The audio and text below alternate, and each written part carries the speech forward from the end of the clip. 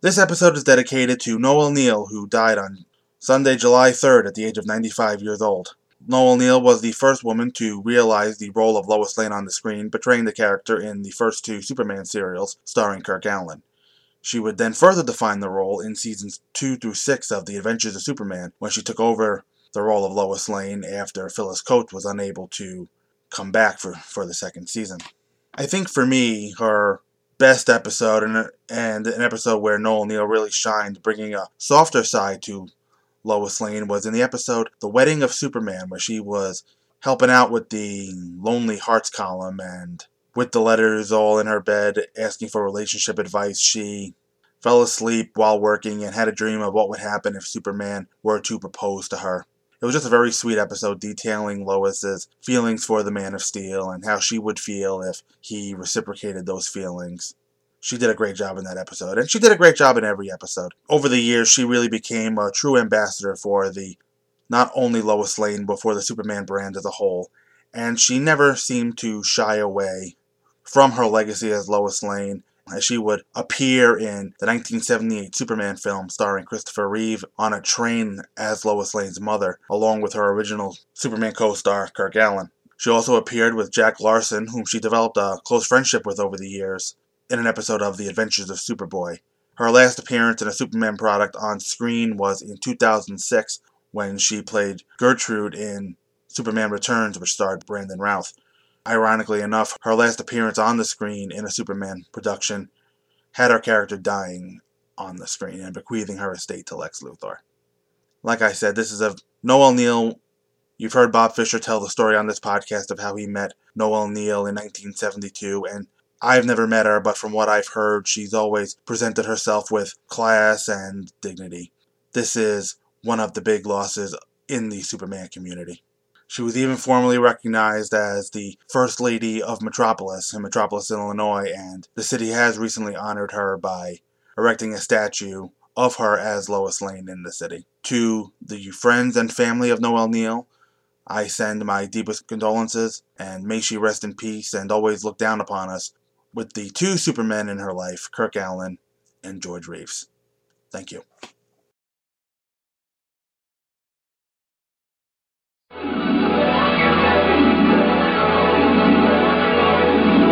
Man of Screen.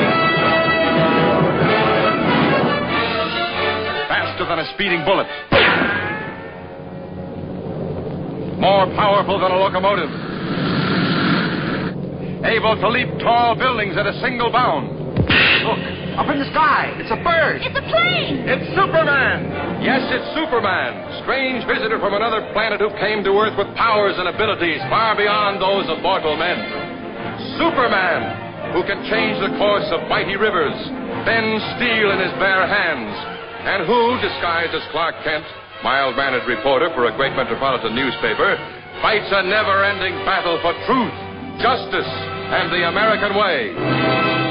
Hey everybody, welcome to episode 19 of the Man of Screen podcast. I am your host, Mike Zumo, and on this episode, I'm going to continue my look at The Adventures of Superman television series with the next two episodes of Season 1, The Monkey Mystery, and a very popular Phyllis Coates-driven episode, A Night of Terror. But before I get to that, this is the first episode to be released since the digital versions of the ultimate cut of Batman v Superman Dawn of Justice has been released to the public. As of this recording, I have not seen the ultimate cut yet, as I am making this recording on June 15th.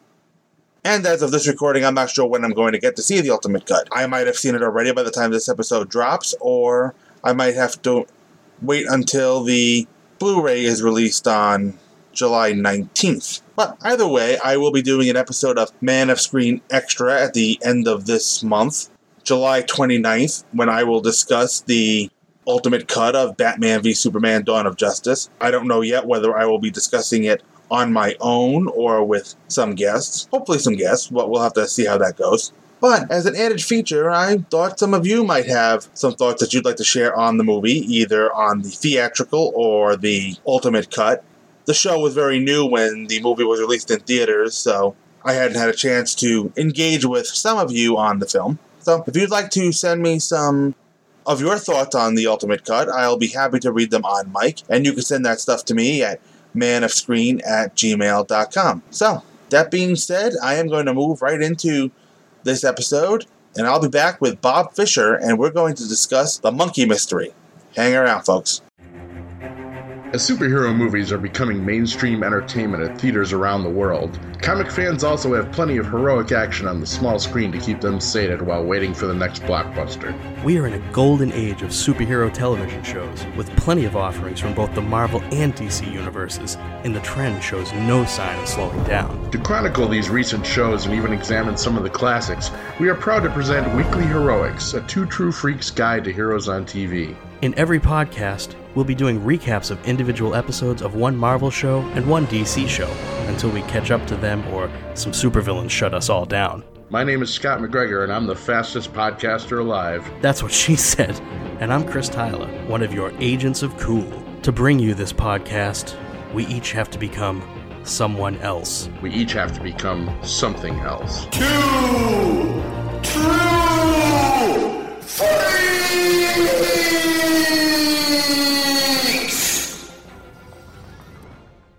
Welcome back, folks, and like I mentioned, I have Bob Fisher back with me this week. Hello. Thanks for bringing me back. Oh, always. We've got two more good episodes. Yeah, really good episodes. High on my favorite list as well. Yeah. At first, I didn't remember the Monkey Mystery very fondly, but it's got a monkey in it. It's got a monkey in it. When I get frustrated with people about Batman v Superman, I tell them it had parademons. It had parademons. There it is, man. Yeah. So, yeah, this has got a monkey in it that wears a Superman costume. it does, and you can't go wrong with that. No, come on. Unless the monkey's name is Beppo. Hey, don't be dissing Beppo, man. All right, so the Monkey Mystery. More Silver Age goodness. Original broadcast date for this was October 17th, 1952. I should find out what days of the week these were. Monday or Tuesday. Okay. Depending on the area. I think in LA, it debuted first on Monday nights, and then in certain markets, Monday, because it was syndicated, even though it was a network show. It was, I don't think they call it syndicated. I forgot what it's called. There's a term for it. And it was, some markets was Monday, and some markets it came on Tuesday evening, prime time. It was not a kids' Saturday morning show. Right. Prime time drama. This episode was written by Ben Peter Freeman and Doris Gilbert. Bob, do you want to take a guess at the director? Oh, let's guess Tommy Carr. You would be correct, sir. And you have won absolutely nothing. Right. Our guest cast is Eileen Roberts as Maria Maleska. This will be, I believe, Roberts' second appearance on the show. She was Alice, the housemaid in The Haunted Lighthouse. Very good. The deaf mute. The deaf mute, yeah. Michael Vallon is Tony Ermenti. That is the organ grinder who owns the monkey. Harry Lewis as Harold Crane. William Chali as Max. Stephen Carr is back as the doctor. And he's also the voice of the sergeant. You know, this was the episode when I realized where I knew Stephen Carr from. Yeah? He is Mr. Morgan in Superman the Serial, who Professor Leeds' assistant, who gives the Spider Lady the information on kryptonite. Oh, cool. See, I did not know that. Yeah, He's also, I think, in the opening of this, the voice that says, "Look up in the sky." Oh, is I he? think that's also Steve Carr. I finally recognized his voice in this episode. I finally realized who he was. I think in The Haunted Lighthouse, he might have been the Coast Guard lieutenant. Okay. Fred Essler is scientist Jan Maleska, and Ned Roberts is Frisch. Both of our synopses on this episode are brought to you by SupermanHomepage.com. Central Europe, 1951. Scientist Jan Maleska has been declared an enemy of the state. He and his daughter Maria are in a cave hiding from the secret police. Dr. Maleska is weakened from running. He gives Maria a locket that had belonged to her mother. Inside is the greatest secret that can help mankind. Listen to me, Maria. I can run from them no longer. I'm too old, too weak. But you are young.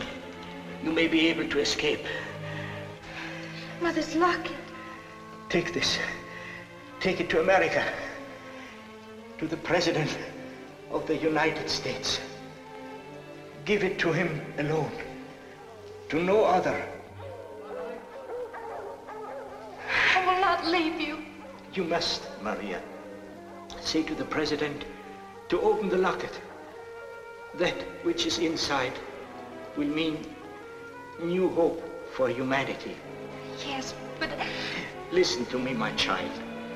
The fruit of my life's work is in your hands. It must be used for the good of mankind. If those godless devils secure it, it will mean the end of freedom on earth. Take this and go to America. Do exactly as I said, and trust no one but the President. Go, just one more time. Maria's father has been killed by the secret police, and Maria has boarded an airplane to the U.S. in Lisbon.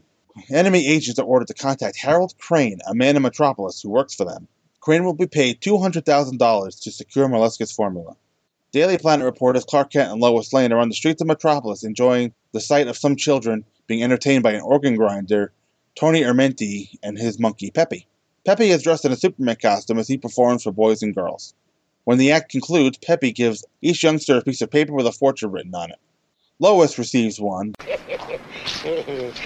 He's a cute monkey. He's a smart too. Can he tell my fortune? Oh, sure, lady, sure. Peppy, you give this nice, pretty lady her fortune, huh? Come on. See, lady. Thank you, Peppy. There you are, little fella. Thank you, lady. Thank you, mister. Good luck. Good luck. Well, what'd you say? Don't rush me. No fair, Clark. Even a reporter's entitled to a little private life. Uh-huh. Must be good. Of course, Lois isn't a fortune. It says, plane landed in Philadelphia because of fog in Metropolis. Jan Moleskine's daughter taking the Washington Limited at noon today. New schedule being followed. Not what I expect to find in my fortune cookie. Lois is now intrigued by what she has read. She has just left Clark to cover the Peterson trial while she takes a taxi. As the car drives away, Tony and Peppy try to chase her. The organ grinder calls to Lois, but his warnings of trouble go unheard. Lois is in her office at the Planet, preparing for a trip. She'll take an airplane to Baltimore and board the Washington Limited when the train stops there. She intends to get an exclusive interview with Maria Moleskine. Knowing that Perry White will want to know more about her voyage, Jimmy Olsen asks where she got the tip for her story. Lois tells him, from a monkey, leaving Jimmy confused. Tony and Peppy are walking into an alley, and the monkey is climbing a pipe to enter the window of Harold Crane's apartment. He gives Crane a message that tells him of the paper that was given to Lois and its contents. Knowing Tony remembered the note, Crane believes the organ grinder is a risk to their plans for Dr. Moleskine's formula. That stupid organ grinder lost a message for me about Moleskine's daughter. Oh, the dumb jerk. Yeah, fortunately, he read it and remembered enough to pass it on. Say, a guy like that could be dangerous. That's what I was thinking. I could be traced through that organ grinder. He's waiting in the alley downstairs. Get rid of him. Okay, boss. Perry is beside himself about Lois leaving without consulting him, and throughout the course of this show, Perry spends a lot of time beside himself. Well, go on. What did she tell you? Well, she said she had a tip. She said it was pretty wild, but she said... Wild, eh? But she goes off to Baltimore just the same. On the paper's money. Doesn't even bother to consult me. Great Caesar's Now, ghost. wait a minute, Chief. Lois is pretty solid. She may be a little impulsive at times. Impulsive, eh? Well, she's been impulsive around here for the last time. And that goes for you too, Kent. From here on in, nobody goes out on a story until they check with me. You paste that in your hat, too. Yes, sir. But I think I know why Miss Lane went. I think I know where she got her tip. I found this on her desk. I can see that, Jim. Lois got this from the monkey. Plane landed Philadelphia because of fog in Metropolis.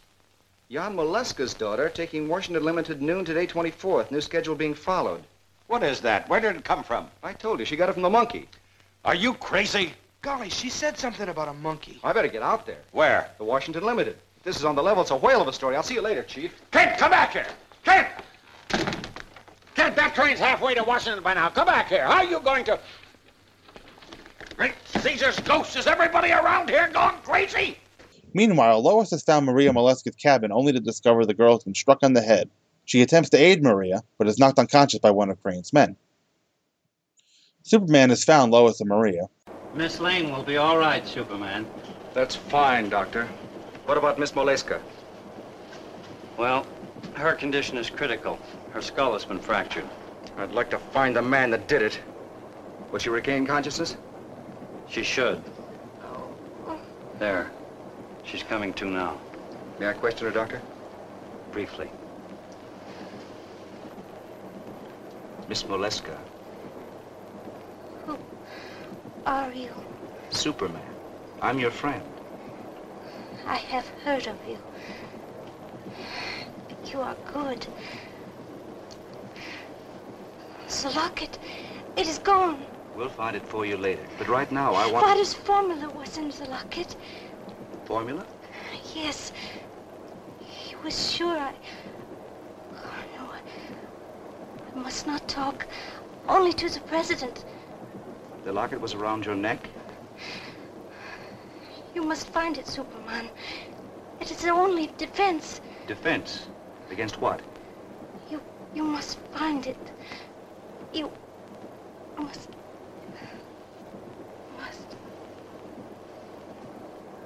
She'll be all right, but she can't be questioned anymore. May I take her to a hospital? She can't be moved right now. I'll take care of Miss Moleska and Miss Lane. You find that locker. I'll certainly try. Neither Clark nor Superman has any luck finding him. You say Superman couldn't find the fellow on the train? No, I'm going to look around some more, but... You are? I mean, Superman is. Meanwhile, call Inspector Henderson. Tell him to try and pick up that organ grinder. Better get our own staff working on it, too. Don't tell me what to do. Stop that, stop that. Wait a minute, Kent. Tony Ermenti, organ grinder. Body found Metropolis River, foot of 24th Street. Knife wound in heart. What is it, Chief? You better get over to the city morgue as quick as you can, Kent. I have a hunch the story is blown up in our face. Crane has just received word that his man Joe has Maria's lock. Now he must only wait for a European agent named Frisch to give him the money promised for the job. Daily Planet staff is having difficulty locating the information needed to solve this new mystery. I wonder what's in that formula. She said it was a defense against something. Atomic bomb. If it is... Kent, we've got to get it. The monkey. What? The organ grinder's monkey. It's probably at the bottom of the river. I wonder. Anyhow, the monkey can't talk. What's the difference? It might give us a lead. Chief, it was a cute little animal. It had a Superman's costume on. Superman? That's right. A lot of people must have noticed it. Look, Chief, let's put a special bulletin in our news broadcast asking anyone who saw the monkey to please call in. I doubt that anything will come of it.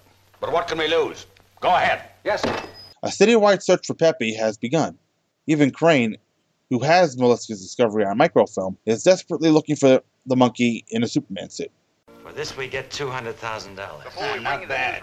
This kind of work pays better than the rackets. Anyone seeing a brown monkey dressed in a Superman costume and answering to the name Pepe, please communicate with Clark Kent at the Daily Planet, or the police at once. Or anyone having any special knowledge of this monkey or its owner, the late Tony Ermenti, an organ grinder, please contact this paper or the police without delay. And now, the news. Today, the United Nations... What's the idea? I kind of like the news. What'd you do with the monkey? Nothing. It got away. Got away how? When I caught up with Tony, see? I walked him down the alleyways to where the car was before I let him have it. While I was loading him into the car, the monk scrammed. Scrammed where? I told you. Up the alley. It went over a fence. I wasn't going to chase it with a stiff in the car. What for? What for? Yeah. Find that monkey. Find it and get rid of it. Jimmy is closer to getting Pepe when Crane's henchman grabs him. I certainly will if I see him. I don't know where he is any more than you do. Right. Goodbye. Hey, listen, Chief. Those fellas must think Superman works for the Daily Planet. What? Who? Washington. The Atomic Energy Commission. They want that Moleska formula. Oh. So do I. Have you seen Jim around? Ferguson sent him out on a story about an hour ago. Why? The rest of the staff's gone home, and I wanted Jim to stand by in case anyone called in about that monkey. I just made the news broadcast. There isn't a chance in a million anything will come of that. Perry White speaking. Hello, Chief. I mean, Mr. White. Is Mr. Kent there? Just a minute. Speak of the devil. Jim? Yeah. Hello, Jim. Listen, Mr. Kent, here's a funny thing. A kid phoned the office about an hour ago. He has one of our paper routes. He said there's a monkey in his alley. What? Where was this? Out in the Maywood section. Ferguson thought it might make a nice feature for the nature page, so he sent me out on it. Where, Jim? And get this, the monkey's wearing a Superman costume. Listen to me, Jim. Exactly where is that monkey? Behind the 1300 block on Maywood Boulevard, in an alley. Where are you now? At a drugstore corner of 13th Place in Maywood. You get back to that monkey and hang on to him. Don't let him get away whatever you do. Do you understand? Yeah, sure. Okay, I'll be there in a few minutes. Jim found the monkey. Great Caesar's ghost. I better get over there. I'll go with you. Have the girl on the switchboard call police headquarters. The Thug and Jimmy fight over the animal, and Peppy gets away. And Jimmy is caught by Max. The police have Harold Crane's apartment building surrounded. Peppy, who was with Clark Kent, has climbed the same pipe to give the spy a false message. To be clear, Peppy climbed the pipe, not Clark Kent. That would be a sight to see. He shoots at the monkey, but Superman blocks the bullet. Superman then knocks Crane and Max's heads together. With them now unconscious, Superman unties Jimmy and hands him the Molesca formula to give to the police. And Jimmy has one question at the end. Hey, what happened to Peppy? Well, Peppy is hungry after a hard day's work and is on the desk eating a banana. Bob, what do you think of this episode? Oh, that's what I think of every first season episode. What a great episode this is. And as a kid, I'm not quite sure how kids, well, I guess you could follow it. It's laid out pretty nicely. But I think the opening of this would scare little kids. And I think it would have scared little kids in several of these episodes. But this one, when the father and the daughter are running away from what we can only imagine are terrible government, bad government people. And picture, people, this is 1951. We're only 6 years after World War II. So now we're getting into spies and threats of nuclear, even though they call it atomic stuff is going on. It's very serious stuff in the news. And this show is acting very serious. The shadows on the cave wall, the story that the father tells the daughter to get her to take this and give it to only the president of the United States. Right. It's so serious and so dark and so, well, in modern terms, it's a dark and edgy opening to this thing. It is. Even on the train, when the bad guy is already knocked out, her and how he hits Lois upside the head.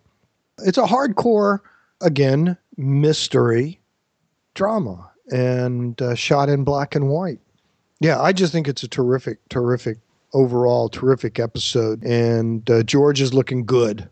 Yeah, Large and in charge, man. When he shows up on the train 2 or 3 times, has some real nice scenes of him just looking good. Everybody looks and acts good in this one. This is a real solid episode. And when we'll talk about it more when we get to that scene. When he's on the train, that is some angry Superman right there. Yeah, that's a ticked off Superman. Yeah. Yeah. And what you mentioned about the stuff about the cave scene, very dark, very scary looking. And after Maria gets away, they're making no bones about it. These soldiers are whipping him. Yeah, and they beat him to death. They beat him to death. Pretty hardcore. It is. And after Maria gets away, after we see her father get beaten to death, we see this image of Maria and the various modes of travel that she's using. It kind of brought me back to Superman on Earth when Clark is arriving in Metropolis. And you see him in the middle of the screen, kind of transparent, and you see the various shots of the city around him. Right, little montage type stuff of him walking through the city and that kind of stuff. Right. Same thing. This was standard. That was a standard type of effect done in both movies and TV shows of the time. Not as much in TV because it was kind of expensive to do this stuff, but people don't quite understand. Sometimes modern people will look back at some of these episodes and think how hokey some of the effects are, and you can see the outline of certain things on the matte shots and stuff. But for the time, this was state-of-the-art technology. This was big-time stuff. One of the things I'm trying to do, especially with this show, I'm not watching them on my 55-inch TV. I'm watching them on my computer, and I'm kind of making the screen a little small. Okay. So I'm trying to watch it as best I can as it was. Right. At least the size. Obviously, the DVDs are far clearer than anything that was broadcast then. Right. So I'm going to be really interested when I get to the stolen costume. Because as far as the picture quality goes, that episode has not aged very well. No, and they've never. I understand that Warner Brothers somewhere does have all of the original 35 millimeter film. And there's been several organizations that have tried to get them to do the remaster when it was released on DVD. Right. They still haven't done it. And they keep giving the same version of stolen costume on every release of the DVDs or anywhere.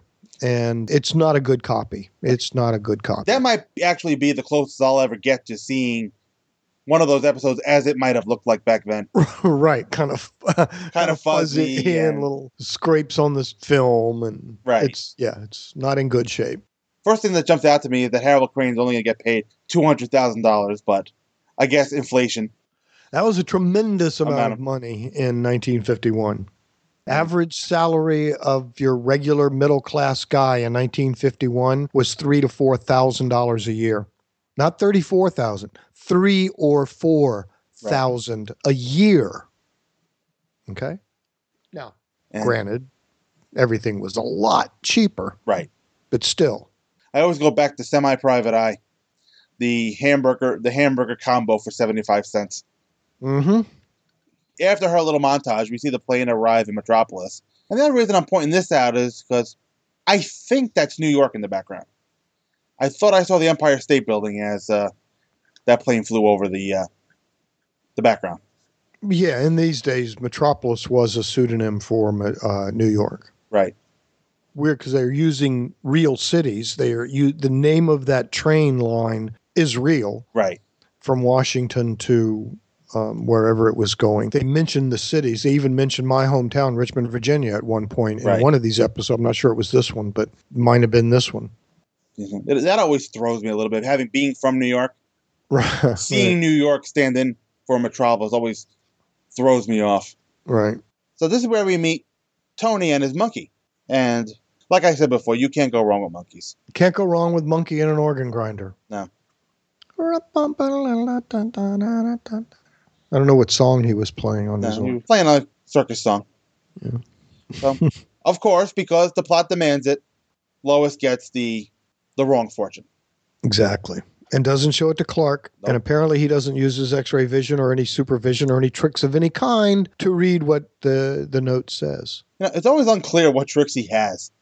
No, and when he chooses to use them. Right. Because, looking through the prism of today, we know what all his vision powers are now. Right. But they were still kind of iffy back then.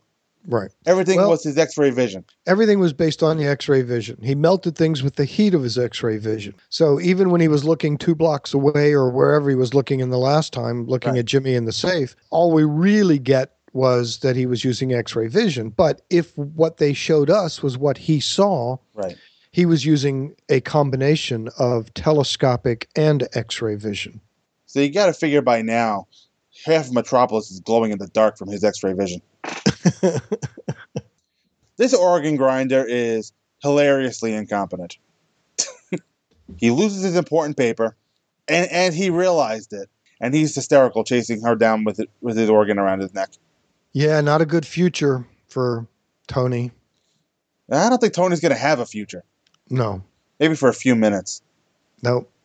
Well, as soon as he told the boss that, 1, he knew what was on the note, and 2, he no longer has the note and gave it to somebody else. Your days are numbered, Mr. Organ Grinder. And apparently, in addition to all of his other work, Jimmy is Lois's travel agent. Of course. Because he booked her flight, and it seems like, especially early on, Jack was used for exposition. Oh, absolutely. Absolutely. And in fact, all throughout a lot of the 6 seasons, he's used for both exposition and then, of course, comic relief in the 4th, 5th, and 6th season. 3rd through 6, actually. All right, so back to the monkey. Yay for the monkey. Monkeys on TV equal good shows. Monkeys on comic book covers sell comics. They do. Bob Fisher on my podcast increases downloads. Well, I don't know about that. Well, let's see what happens after the Superman on Earth episode comes out, which is just me. Actually, this monkey is kind of cute. And he's fun, and like most of us, he works for bananas. Bananas. Don't tell my boss that. She might try paying me in bananas. Right. And I love the scene of Jimmy getting chewed out by Perry because he doesn't know where Lois is. Right. Lois just had poor Jimmy do all of her dirty work. Well, Jimmy was used for that a lot. I mean, if you want to get, he was a cub reporter. So, a lot of times they will use the trope almost like it's some sort of military hierarchy, that there's even an episode later where boys take over and become editor and police chief and all that. And Clark even outranks Perry White in that particular episode. And they made that kind of a thing. So here, it would not be unusual for both Clark or Lois to have Jimmy do things for them in the office. Right. These days we call cub reporters interns. Right. And they don't get paid. Right, but I think he was getting paid. Yeah, he was. He worked there. This is also our first 2 Great Caesar's Ghosts of this series. Perry yells Great Caesar's Ghost twice during this scene at Jimmy. We still haven't gotten a Don't Call Me Chief yet, though. Won't be long. Perry has absolutely no control over his staff. Everybody just runs in and out on him. And, I think John Hamilton plays irritated and overwhelmed Perry White extremely well. Oh, my God, yeah. He's just so good. Yeah, he's a perfect Perry White. Right. For as tough and as gruff as he is, a lot of the times he just has no idea what the hell's going on in his own office. Right. And I love the scenes where he's got like 5 or 6 telephones on his desk and they're all ringing and he can't answer the right one. Yes, that's Superman on Earth, the first time we ever see him. Yeah, it's just hysterical. Yeah. It was Perry White in his most raw. Yeah, loved it. Answering all the phones, screaming at everything. Oh, I love that. So we're now at Lois on the train, and Lois has found Mariska's daughter, Maria, knocked out, and what struck me is she's bleeding here. They're actually showing blood on this show. Absolutely. And they're going to show blood in the next episode, too, Night of Terror. Yeah. So they're not really pulling any punches. They don't in the first season. First season, as I say, it's an adult crime drama noir. Oh, by the way, Superman's in it. Right. We get another great Phyllis Coates scream as she's knocked out. Mm-hmm. And Superman is right on his way. And I like the shot through the clouds following the train. Yeah. I believe this is the first time we see that extreme close-up of Superman flying in this series, where he flies toward the camera and moves downward under it. Right. That is a favorite shot. Right.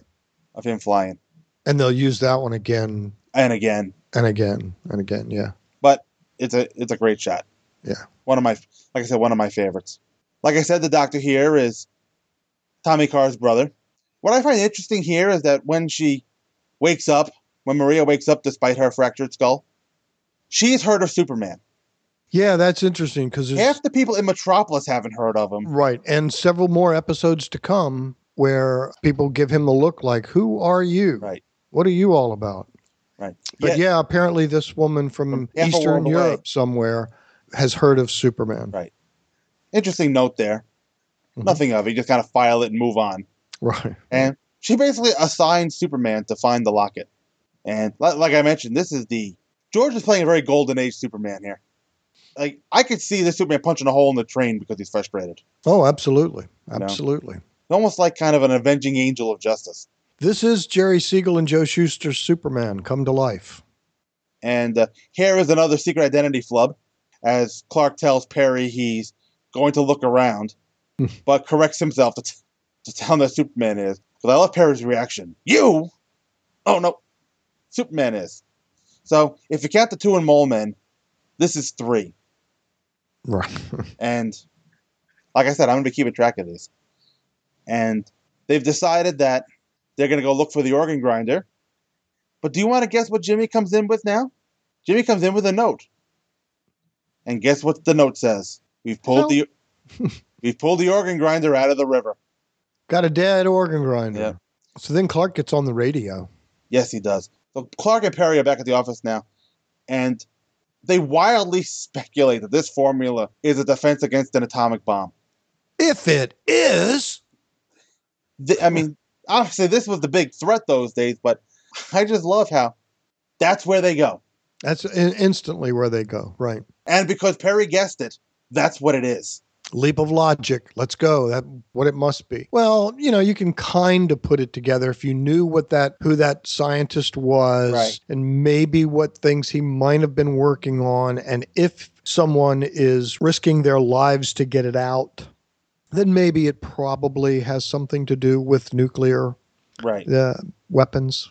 So I don't know what's going to protect people from an atom bomb, but apparently this formula is. Maybe putting up a shield. Right. And obviously Perry's reaction is, we've got to get it. What is Perry going to do with it? Call his buddies Yeah. in the military. Right. This is the first time I've noticed that Clark apparently does radio work as well. Yep. Radio, voiceovers, and I think it's really funny. At one point in one episode, Superman is listening to the radio for news, and it's actually Clark Kent's voice doing the voiceover, as if he's a whole different other character. Right. It's very funny. So as the broadcast comes over, our two criminals are looking at the microfilm. And I'm listening to this, and Clark is telling the people to call the paper before calling the police. Scoop. That's his job. Yeah. Get the scoop. I love a double. And this is where we learn the monkey got away, and apparently everybody is after this monkey. Well, he's got a Superman suit on. How hard can it be to find a monkey dressed as Superman? Really. And I love the scare Perry gives Clark when he comes back into the office when he says, these people must think Superman works for the Daily Planet. Looks like Clark almost has a heart attack there. Right. Well, Chief. He's like, what? Like his shoulders just kind of sag with relief after he says they're looking for the formula. George sells all this stuff very well. Yeah, none of these actors play it campy. They play it for real. It's serious work. It's a serious drama, and they're playing it that way. Even when the episodes get silly, they're still playing it seriously. Yes, they do. They do. Yes. Got to give these guys credit for that, man. They stuck in there the whole way and did it all. What I find interesting, when Jimmy calls into Perry, yeah, he corrects himself from calling him Chief. Oh, yeah, he stopped himself, right. But we still haven't gotten a Don't Call Me Chief yet. And, of course, Jimmy happens to have found the monkey. Did he find the monkey, or did the crook find the monkey and he tried to take it away from the crook? He found the monkey and the crook is taking it away from him. Gotcha. I think Perry frustrated Clark here a little bit after this phone call, because I don't think Clark wanted any part of Perry coming with him. Because now he can't change into Superman. Exactly. No, that happens several times throughout the episode, where to add to the suspense and drama, they make one of the other crew go with Clark. Right. And I kind of like seeing Perry leave his desk for once. Yeah. Because like I mentioned during the serials, Pierre Watkin never left his office. Ah, okay. Well, this Perry White will. There are several stories that revolve around Perry getting out there and doing stuff too. So, oh yes, you are right. Here's my note that the criminal does have the monkey. Okay. And Jimmy is showing some guts here as he's trying to. Hey, give me that monkey. Yeah, he's trying to take the monkey back. And he does what Jimmy does best by getting punched out. Right. And carried off. I don't know why the guy didn't just leave him there. Now the criminals have no monkey, but they have Jimmy. Right.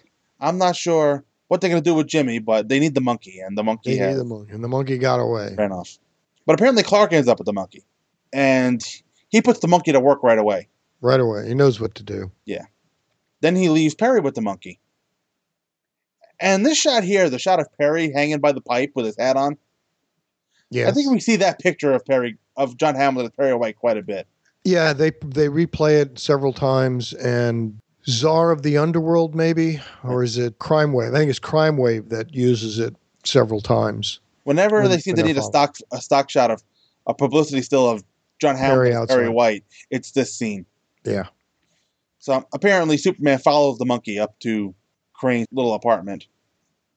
And I believe this is the first time we see George Reeves impersonate Kirk Allen by picking these guys up and banging their heads together.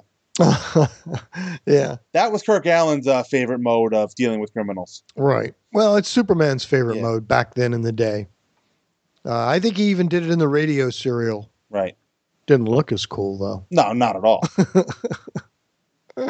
But yeah, George will use that technique several more times throughout the series. Right.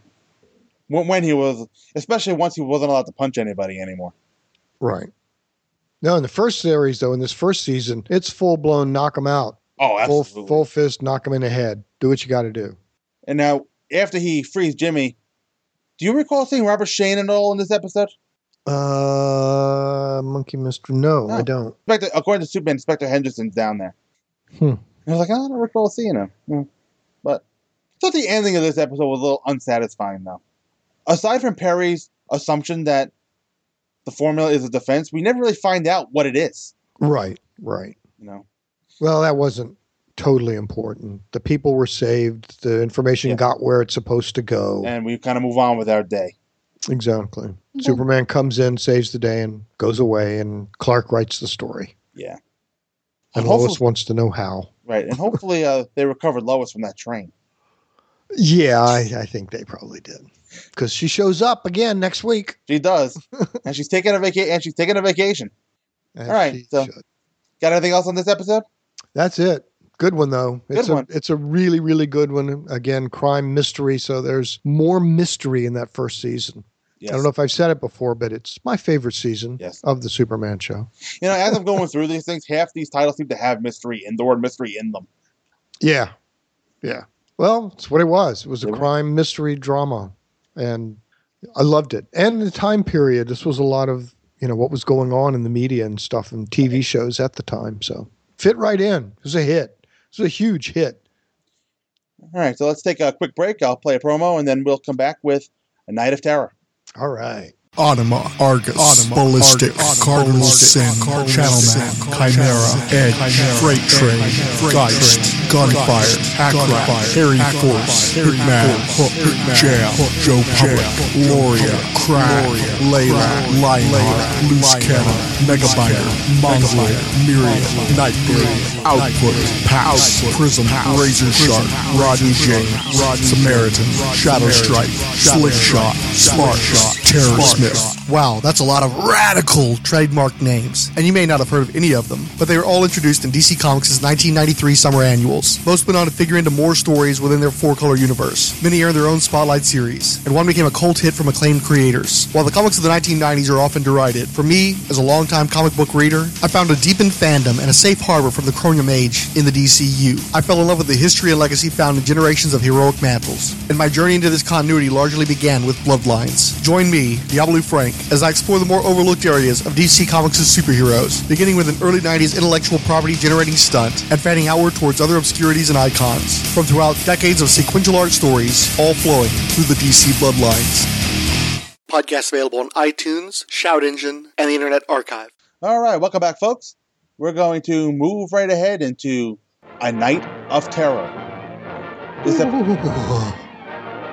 episode was originally broadcast on October 24th, 1952, written by Ben Peter Freeman, and directed by Lee Sholem, who I believe also directed Superman and the Mole Men.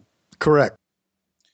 Guest cast was Richard Benedict as Babyface Stevens, Frank Richards as Sully, Ann Doran as Mrs. King, John Kellogg as Mitch, Elmira Sessions as Miss Backrack, Paul Breyer as the motel owner, Stephen Carr as Mr. Quinn, and Joel Friedkin as Oscar. So, and go straight to our synopsis, brought to you by SupermanHomepage.com. All seems quiet at the lodge called the Restwell Tourist Cabins in the Blue Hills. There is a sign that reads vacancy, and a radio is playing dance music. Further examination as Lois walks in reveals an overturned lamp and a woman's body lying face down behind the reception desk. After some time without a response from anyone, Lois finds the injured woman, and a burly, suspicious character with a long scar near his left eye named Sully approaches her. That woman's been hurt. She's... So what?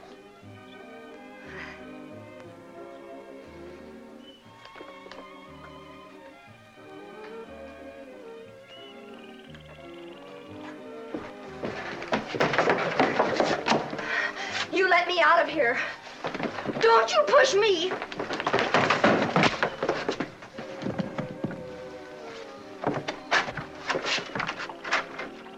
got tough and had a clipper. A desperate Mitch has just called his boss. He and Sully are to watch over Lois and the other woman while they wait for professional assassin Babyface Stevens to arrive. Sully has locked the women in the lodge's second cabin. He then begins to tell Mitch about the hitman whom they are expecting. Babyface Stevens is a killer with a sense of humor. His method of murder is to empty his gun of all bullets except for one for each target, because he never misses. Mitch is nervous about waiting for Babyface Stevens. It's become clear to him that the Restwell Tourist Lodge is about to become a hotbed of activity. He puts up the no vacancy sign while Sully moves Lois's car out of sight. Mrs. King, the woman in cabin number 2 with Lois, is crying hysterically.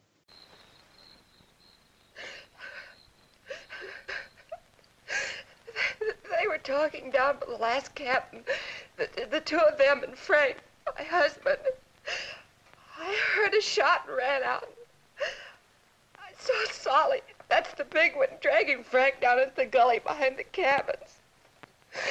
Then the other one, the one they call Mitch, grabbed me and took me back into the office and hit me in the face. And everything went black. Mrs. King, what's behind all this? I can't help you unless you tell me everything. How can you help me? Frank's dead. They killed him. I don't care what happens to me. Shh. You mustn't talk like that. What's the difference? The difference is we've got to get out of this. Now, please try to pull yourself together. That's better. Now, how did all this start? Tell me what happened. They were using this place as a hideout for criminals. We're only 20 miles from the Canadian border. They'd keep them here during the daytime, and at night they'd sneak them over the line into Canada. We didn't know what they were doing until tonight. Take it slowly. When my husband found out, he tried to call the police, and they killed him.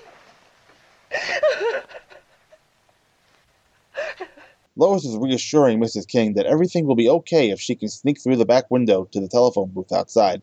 Sully is standing guard nearby, making it a challenge for Lois. Lois was able to secretly enter the telephone booth to contact the police.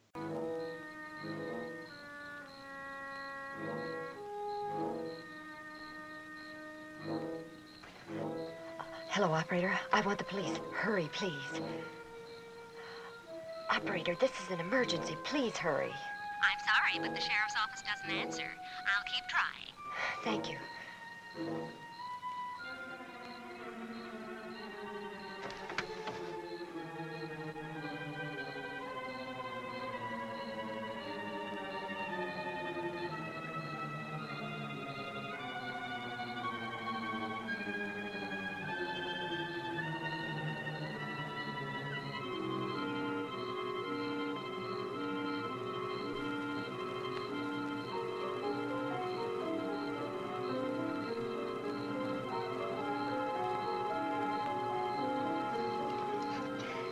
Hello, operator.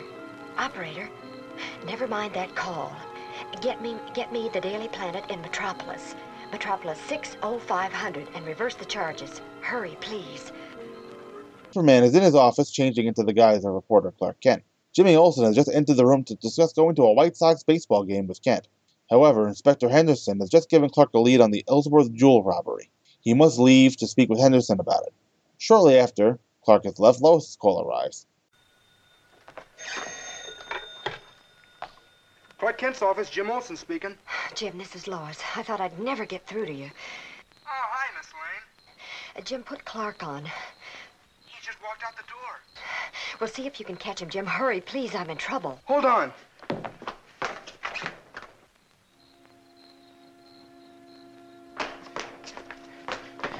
Hello? Hello? Clark? No, I couldn't catch him, Miss Lane. Jim, listen to me. Find Clark or the chief. Tell him I'm at the Restwell Tourist Cabins. No, Restwell. R-E-S-T. It's on Highway 15. It's in the Blue Hills. I'm in trouble, Jim, and if... Hello? Hello, Miss Lane? Hello? Hello? Operator, I was just talking to someone and I was disconnected. No, I don't know the number. Unfortunately, Jimmy cannot get in touch with Clark, and Sully has caught Lois. Miss Bacharach, Lois Lane's in trouble, and I can't get a hold of Mr. Kent, and the chief's in Boston, so I'm going up there myself. Calm down. I can't calm down. It's an emergency. Look, is the chief's car in the parking lot? Why, yes, I believe so. Okay, I'm going to take it. Give this note to Mr. Kent. You'll have a nervous breakdown one of these days.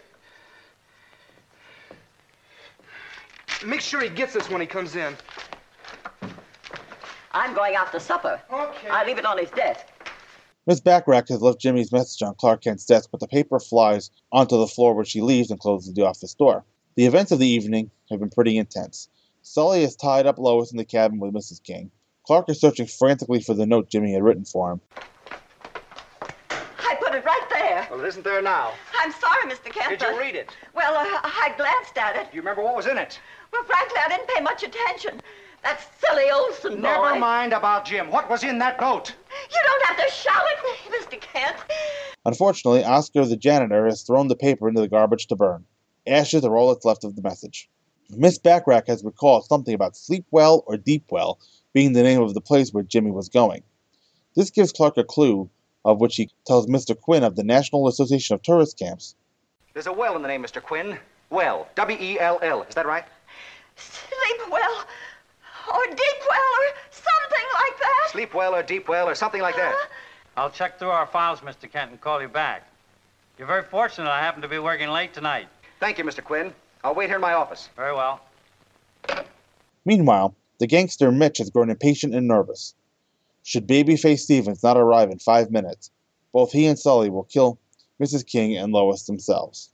Jimmy Olsen has arrived at the Restwell tourist cabins, and much to his surprise, Mitch and Sully believe him to be Babyface Stevens. Hiya, Babyface. Could you fellas tell me where I could find Miss Lane? I think she's in trouble. You see what I mean, Mitch? Always gang. Do you know what cabin she's in? They're number 2, both of them. Here's the key. Oh, gee, thanks. Wait a minute. You packing a rod? Huh? No rod, huh? How you figure to handle this? I don't know what you mean. Let's kill the gags. The boss likes his jobs done clean.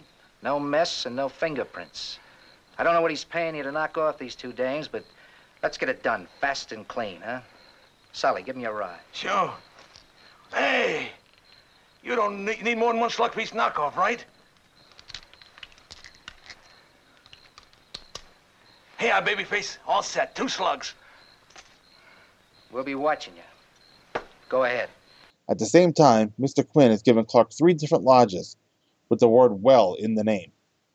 Letting Miss Backrack out of his office, rather forcibly, Clark removes his suit to become Superman. Jimmy has entered the cabin in which Lois and Mrs. King are being held. He cuts the ropes, however, Jimmy still must act fast.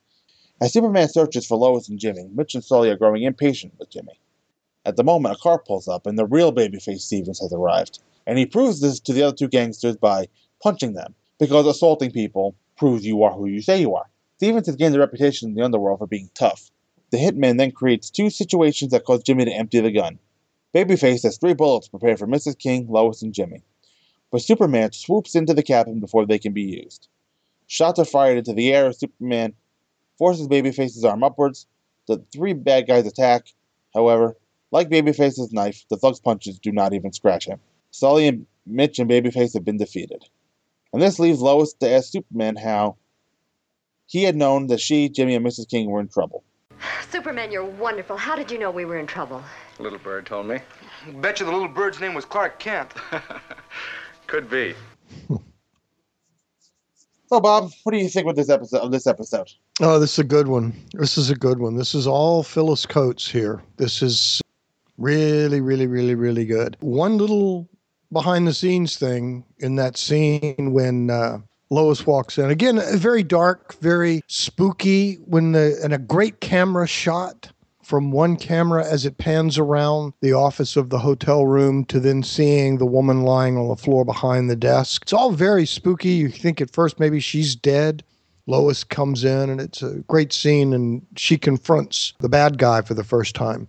And a little behind-the-scenes trivia, she hits the bad guy with her purse, and then he hits her in the eye, and she falls down.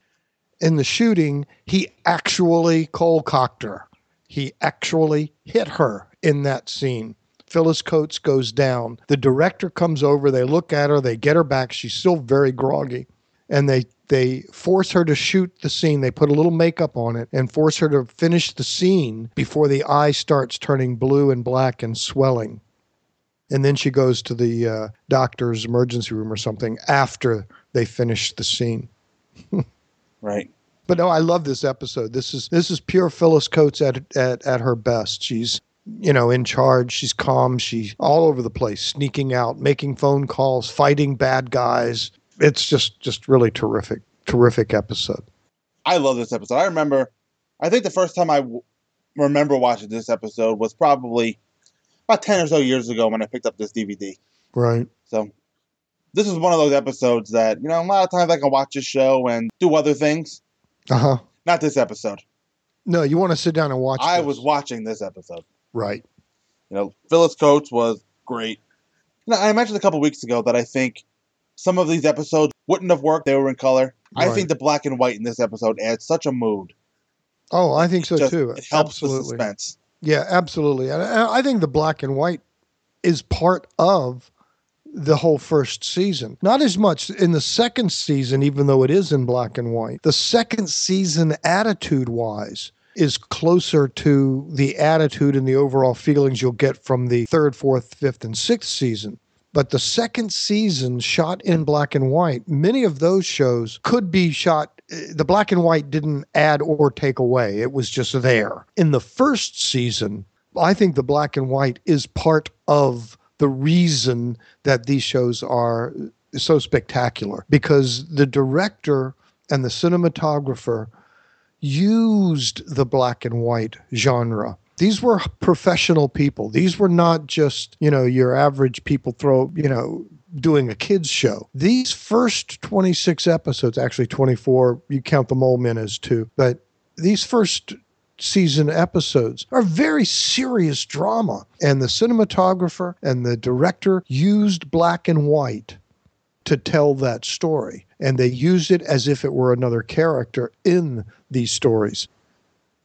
Several of them that come to mind where it just wouldn't work. And I think I'll be back on your show when we talk about Evil 3 later on down the road, where you couldn't reshoot that in color. It would not have been the same show in color. And I think this one is similar to that. This one probably could be done in color if the color palette is chosen properly. Right. But the black and white adds to the idea that this is a cabin motel in the hills, almost a Psycho feel to it. There's something weird and strange going on at this hotel. And the black and white just adds to that drama.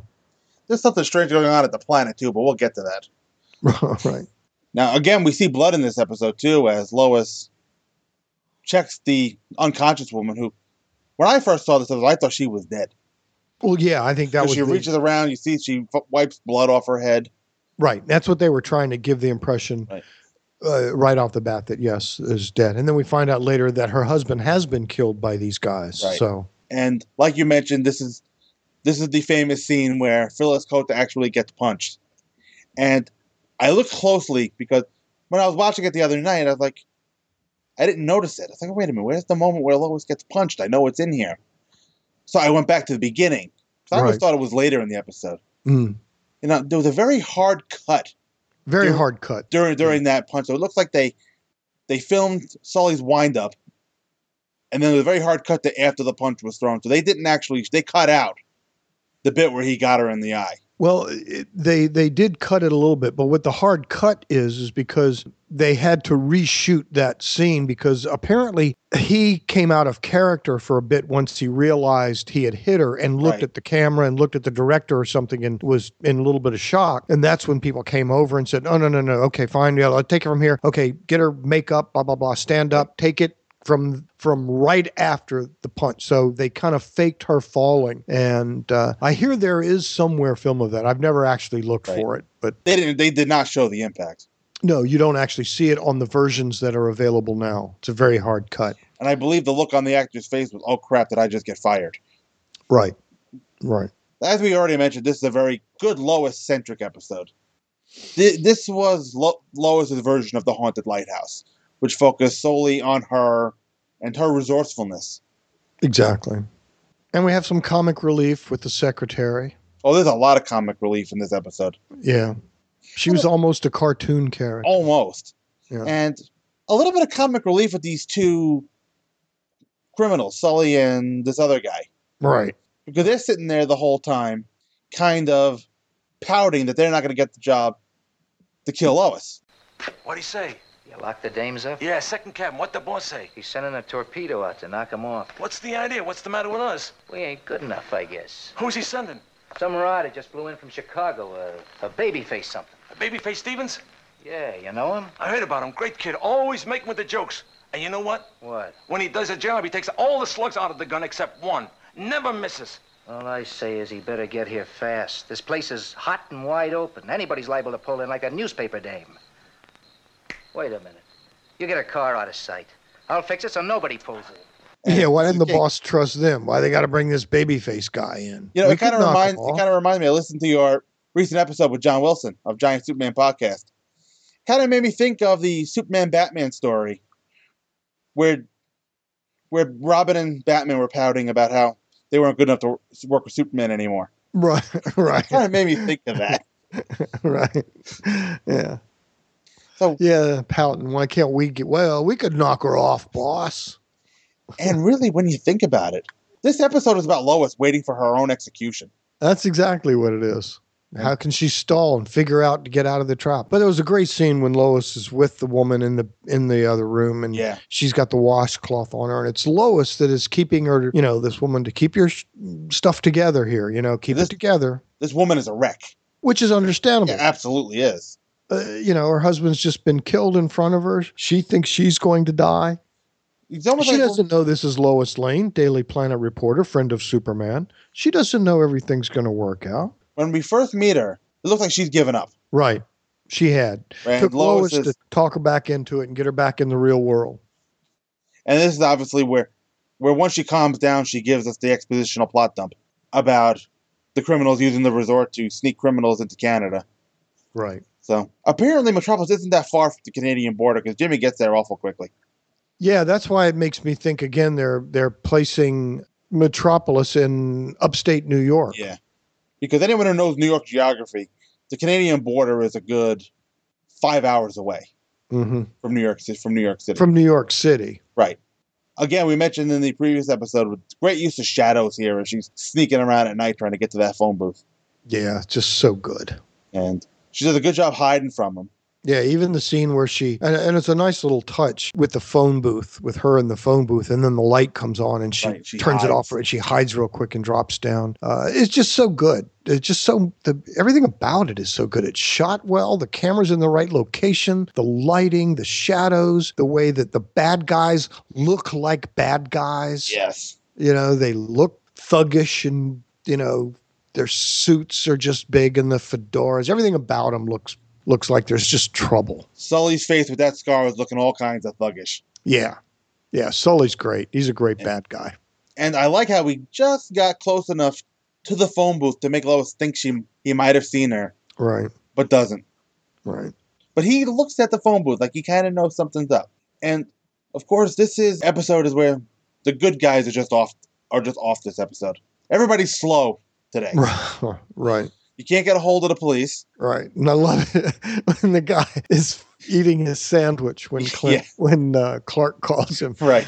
He's eating his sandwich. And it's so funny when he goes, well, 1 second, and he goes over and goes through a Rolodex of some kind. Yeah. And it's just like the third or fourth guy. It's just, okay, I guess that's how they had to do research. Right. Imagine if you have to do research, boys and girls out there in podcast land. Today you have to do research. You go clickety, clickety, clickety. Oh, Google just told me everything I need to know. Wiki tells me that's all I needed to know about everything. And there it is, right there. No, in 1951, you had to go to a library. You had to go to Hall of Records. You had to go to courthouses and places. You had to actually go physically to places or, like Clark is doing, have some connections and call someone who has that information on paper that they can look up in the filing cabinet if it's there and proper. It's just terrific. I love it. It is. And none of the good guys other than Clark and Jimmy, have any kind of sense of urgency. No, none. But Clark and Jimmy, right on it. And, of course, Mrs. Crabtree Blankwell. What's her name? Backrack. Backrack. Bert's grandmother. Bert Backrack. So, obviously, in this universe, who are you going to call if you can't get to the police? Ghostbusters? Well, no, not yet. But you call the Daily You Planet. got to call the Daily Planet because they're the next best thing to call. Of course. And thank God for Lois, everybody is working late tonight. Yeah, absolutely. And no, they're good reporters. They're always working late. I like how we see Clark for the first time. He is in his office changing back. And Jimmy's outside. And the shirt is unbuttoned, and you see the costume underneath it. It's the closest thing we get to a shirt rip, second only to Panic in the Sky. Right. But it's kind of a reverse. He's putting the Clark Kent clothes on, but it shows us as the viewers and me as a kid, and even today, I love that little 15 seconds or so of Jimmy knocking on the door, and we're seeing Clark put his costume back on. And just before that, you see Superman in Clark's office, full Superman costume. Right. And then he reaches up to his shoulder where the cape is attached, as if he's going to detach the cape. Right. And then it cuts. We see Jimmy coming around, knocking on the door, cut back to Clark, and he has his Clark Kent clothes on, but his shirt is unbuttoned, and he's talking to Jimmy through the door while he buttons his shirt up. This brings us to our fourth secret identity flub of the series.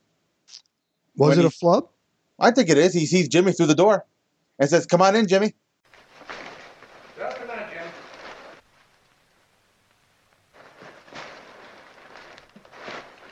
Hello, Jim. Come on in. How'd you know it was me? Don't you know that I have X-ray vision? Oh, sure, just like Superman. That's right. Oh, because he tells Jimmy that he knows it's Jimmy. Right. Before. And then he says, when Jimmy's asked, and he says, "Didn't you know I have X-ray vision?" Yeah, it's true. You mean like Superman? Oh, yeah. Yeah. Right. So. Very funny. So Lois. I'm not sure I'm going to go along with, though, on that as being a real flub. Right. Because he was kind of doing that on purpose. Yeah, he's playing fast and loose with it. Yeah. Maybe a little too fast and loose. That wasn't one of the Superman. That was him kind of, giving a little wink, nudge to Jimmy a little bit. But I love Jack Larson's little take on that when he actually says, "You mean like Superman?" Yeah, right. Yeah, that's really funny. I love that little scene. Lois finally gets through to Jimmy, of all people. So it's apparently night at the planet, even though the stock shot of the planet building showed us that it was daytime. But it's night. And of course, everybody is just missing each other. Clark just left. Jimmy can't find him. So Lois gives Jimmy the information, and Jimmy does everything right, except for the Grand Theft Auto that he's about to commit. And as she's giving the information, we get a great Phyllis Coates scream right here as she's caught. She could scream with the best of them. So this is so Jimmy calls Inspector Henderson. Obviously, that's where Clark is going, and apparently Clark didn't go there or what, because you're getting the sense that the receptionist Jimmy's talking to has no idea what Jimmy's talking about. It just seems like the telephone operators and the receptionists are a little dense today, because even Lois was having trouble getting the operator to connect her to somebody. Apparently, no Clark at Inspector Henderson, and apparently Perry has gone to Boston. This is when Jimmy goes up to Miss Backrack. We see her for the first time. For some reason, a lot of people refer to the receptionist from Superman on Earth as Miss Backrack too. But first off, that woman was never identified. Yeah, I didn't think they gave her a name. And she was a lot younger. Right. I don't know. Miss Backrack what do you think of Miss Backrack? I thought she was funny. I think she's just, but she's a cartoon character. Yeah. She's a real cartoon character. But, it fit the part. And, she is a believable character from that period. Oh, yeah. I happen to have known several women like that when I was a little kid that were just, oh, no, everything's going to fall apart. Oh, no. Right. No. And she has no time for Jimmy. No. And she's not taking the time to listen either. No, she's not. She's more worried about her dinner. And why is she the keeper of Mr. White's car? She's his personal secretary. And it was the staff car, Daily Planet car, right? Well, they don't. I don't think it's his personal car. They don't specify. Yeah, I don't think Perry has his own personal car. He might. I'm trying to think. Was Evil 3, was that his car or the Planet's car? Yeah, I think he does have his own car, come to think of it. They so. never really specify. Yeah, interesting. So Jimmy takes the car and goes off to the resort. Right, now it's Jimmy's note that gets lost. Right, Miss Backrack leaves it on the desk, and when she closes the door, the note flies off the table. And she reads it. We see her actually read the note. Right, we do. Put it on the desk, and then go, and walks out and kind of slams the door, and it blows off into the trash basket. Or onto the floor, and then the janitor puts it in the trash basket. Right. I forgot exactly which way that worked. And one thing that does stick out, the fact that about Miss Backrack, it sticks out that she even exists. Because aside from Superman on Earth, and that woman was in a different place. She might have been like in the front lobby or something. Right. I think they just stuck a desk outside Perry's office. And she has never, and this has never been seen before or since. Right. Neither one of them. I think the only two that I can remember actually are those two. Right. And the only reason they needed her in the Superman on Earth was to give Clark a reason that he couldn't go in directly into Perry's office. He had to go sneak in by walking on the window ledge. So we go back to the criminals, and they're ready and willing to kill the two women. And apparently this is when the criminals start to take matters into their own hands. Apparently putting up the no vacancy sign is enough to keep anybody from showing up. Well, it keeps the customers away. Some of the stuff at the planet, though, for now is far more interesting. Here comes the janitor. He's going to empty the trash, and he almost leaves without seeing the note. And he just kind of picks it up and throws it away. So I guess help isn't coming for Lois. But yes. And when Clark gets back from wherever it is he went, he is screaming at Miss Backrack. And she looks like she's about to have a nervous breakdown. Yeah, her little heart could explode at any second. Right. But you're right. She looks so much like a cartoon here. Yeah, particularly in this scene here with her and Clark and her trying to remember she was actually what was written on Jimmy's note. No, that's I later. don't know. That's later. We're not there yet? We're not there yet because this is when we realize the note is gone. Oh, okay. And that's she's right. insisting she left it on the desk. Right. Clark has to go find the note. Right. So we're back to near misses. As Clark goes to the furnace, this is where we learned that Clark's office is on the 28th floor because the bag has a big 28 on it. Nice little piece of trivia. It is. And would you guess it? That bag has been emptied already. Clark reaches into the fire. Right. Okay, now this could be a secret identity. This could be a better secret identity flub. Yeah, this is a secret to stick your hand in the fire and pull the ashes out right there in front of the janitor. Right. Okay, that is a little bit of a secret identity. Yeah, that is. Okay. Before he was just messing with Jimmy. Right. So the note is gone, and we're back to Miss Backrack, and she's hysterical at this point. I'm betting she retired after this episode. I almost feel bad for her a little bit, Clark is going after her, and she kind of did her job. Well, she a little bit, yeah, she did, and she read the note. Good thing she read the note. She read the note. She left it, right. But is this the play now where he's kind of yelling, and then Clark calls the other place with her sitting there with him or standing there with her? Not yet, because they intercut all of this with everything going on at the hotel. Because the point when he's on the phone and he starts snapping his finger at her to write this stuff down. Right. Yeah, that comes a little bit later. Like I said, everybody, it's almost like a comedy of missteps. Right. Except nothing is funny about it. Yeah, nothing funny. Very serious thing happening here. And every time they cut back to the hotel, the Restwell Hotel, we see that Lois's situation, and now with Jimmy, is getting very dire. Right. But yet, for as dire as everything's getting, there is a lot of comedy in this episode. Right. I think some of them, Miss Backrack stuff, was a little overdone. But some of the stuff that's coming up with Jimmy is just great. Because he shows up, and these guys think he's Babyface Stevens. Right. And if Miss Backrack is doing all of the kind of the overt, look at how flustered I am comedy, Jack Larson does it all with looks of confusion. Yeah, his facial expressions, the way he tugs at his pants, everything about his body language here. There's some just really, classic Jack Larson moments here. And if he has any line at all here, I think his biggest line is, huh? But he just plays it very well, and the looks on his face. Yeah. And here's the final scene with Miss Backrack where he's on the phone. Okay, now Clark is on the phone to Steve Carr playing the part of Quinn. Yeah, Mr. Quinn. the tourist cabin, the tourist guy. The tourist guy. So all they have is sleep well, something's well. Sleep well or deep well, something well. And he pulls out 3 cards and gets back to Kent and tells him the 3 names they have. Right. It's always in 3s. Everything is in 3s. Always, always, always. Not just Superman, but any TV show, anytime you ever watch anything. The first 2. If you see 2 cops sitting at the desk looking through other people's papers to find a clue, they'll go to the first one will be, no, too tall, too short. Who's this one? That's it. Every time it's always the third person. Yeah. Things come in 3s. Yeah. It's a writing trope. And like I said, I'm still feeling a little bit bad for Miss Packrat because Clark is just... Well, he's all over her. He's outright mean. Yeah, he's all over her. He's really upset that she didn't remember what's going on. And I think he eventually calms her down.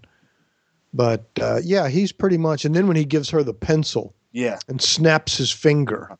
Write this down. Write this down. And she's just hemming and hawing the whole time. But I never. And then he basically gets the words, shoves her out the door. I love the line right after that. Do you want me to call the police and tell them? I'll handle it, Miss Baccarat. Thank you. He practically pushed me out. Well, no practically about it. That is exactly what he did. He shoved you out the door, slammed it, so he can take care of business. Yes, and she's probably going to file her immediate resignation. I don't think she could take this anymore. Right. Well, apparently she did, because we don't see her anymore. Yeah. And she was never replaced. Nope. That's how newspapers work. People leave, they never replace them. Never replaced. Move their desk somewhere out of the way. I think I do the job of like 5 people now. So Jimmy comes in and rescues Lois and Mrs. King.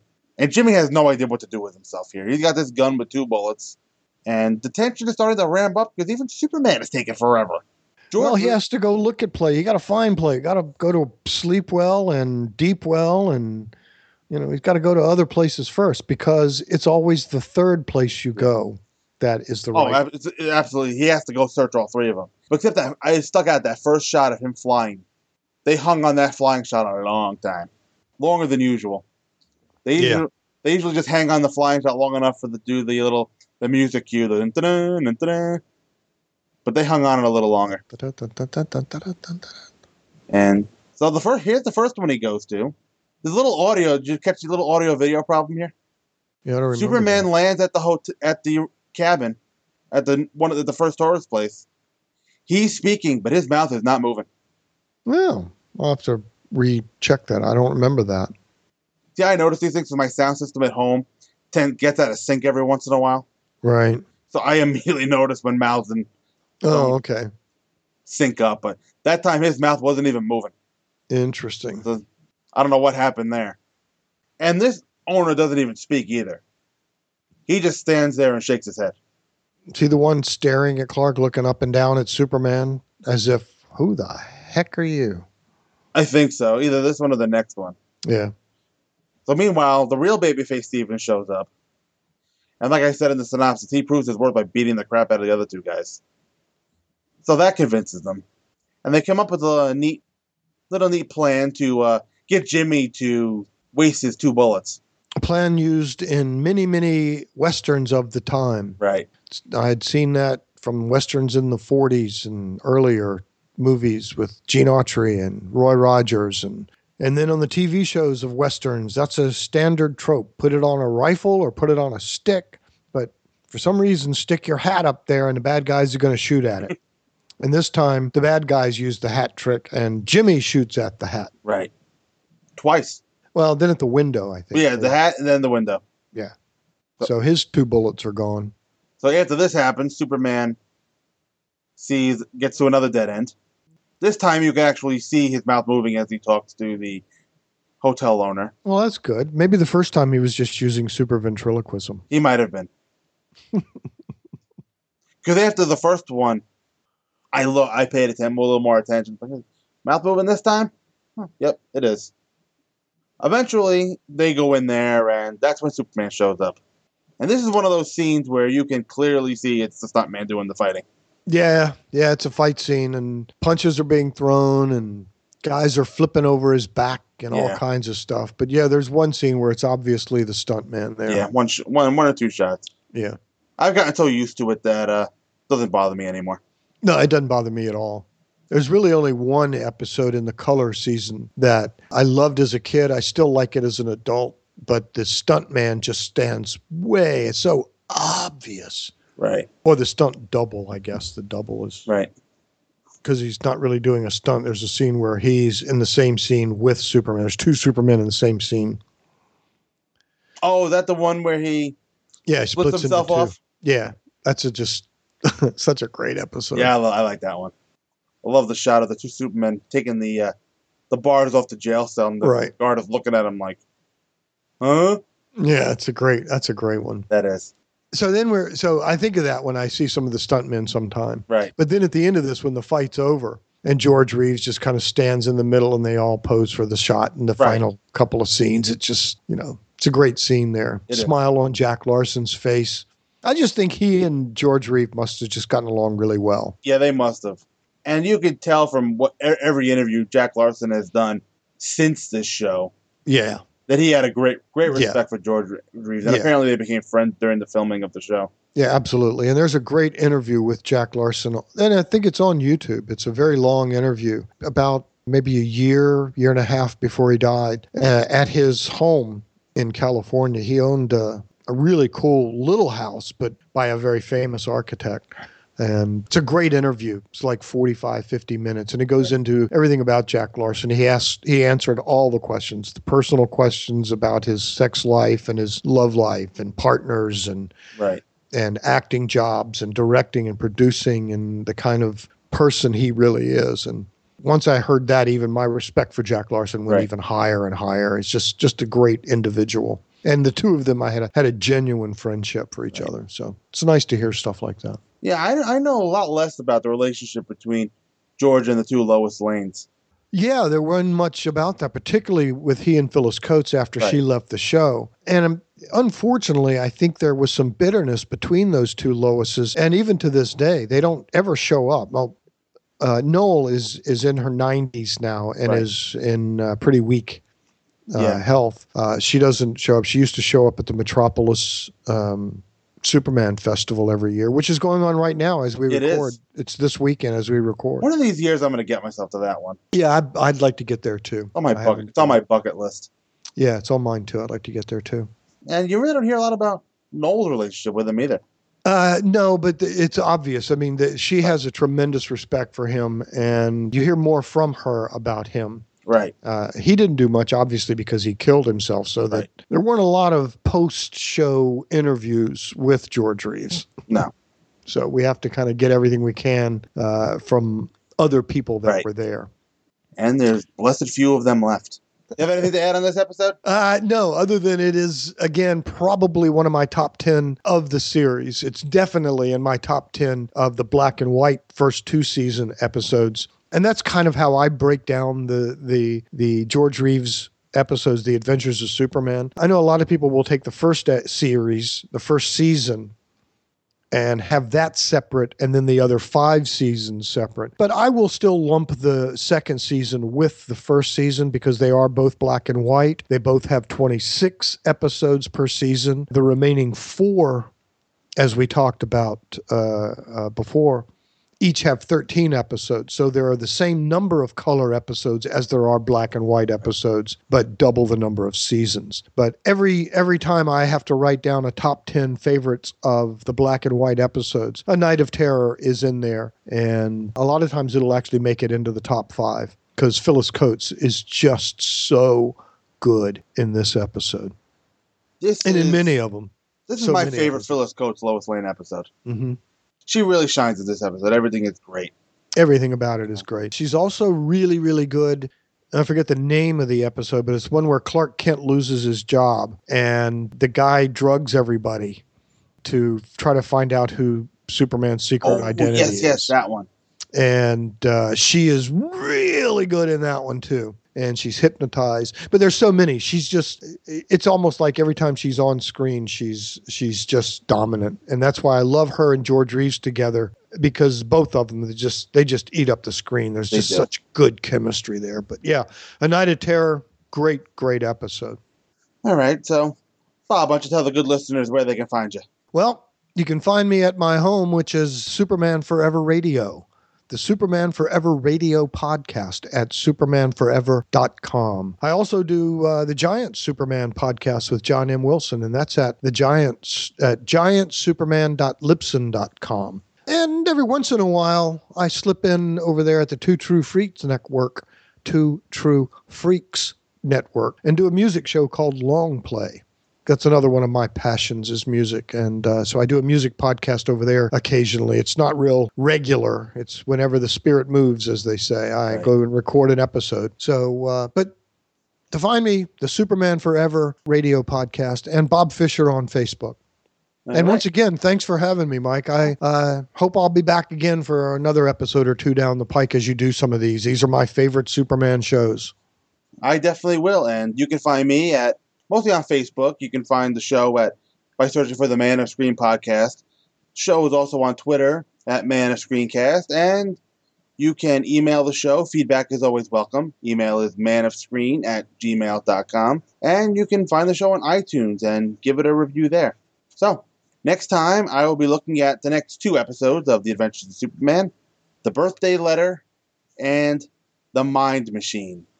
So, for Bob Fisher, this is Mike Zumo. Take care, everybody. Thanks for listening. Don't miss the next thrill-packed episode in the amazing Man of Screen podcast. The Man of Screen podcast is produced by Mike Zumo, and all opinions on the show are those of Mike Zumo and his guests, and no one else. All music is in sound clips used in the making of the show are for review purposes only, and no copyright infringement is intended. All trademarks are copyright their original copyright holders. The Man of Screen podcast is a member of the Superman Podcast Network and can be found at www.supermanpodcastnetwork.com. The homepage for the show is manofscreen.podomatic.com, and you can email the show at manofscreen@gmail.com. Thanks for listening.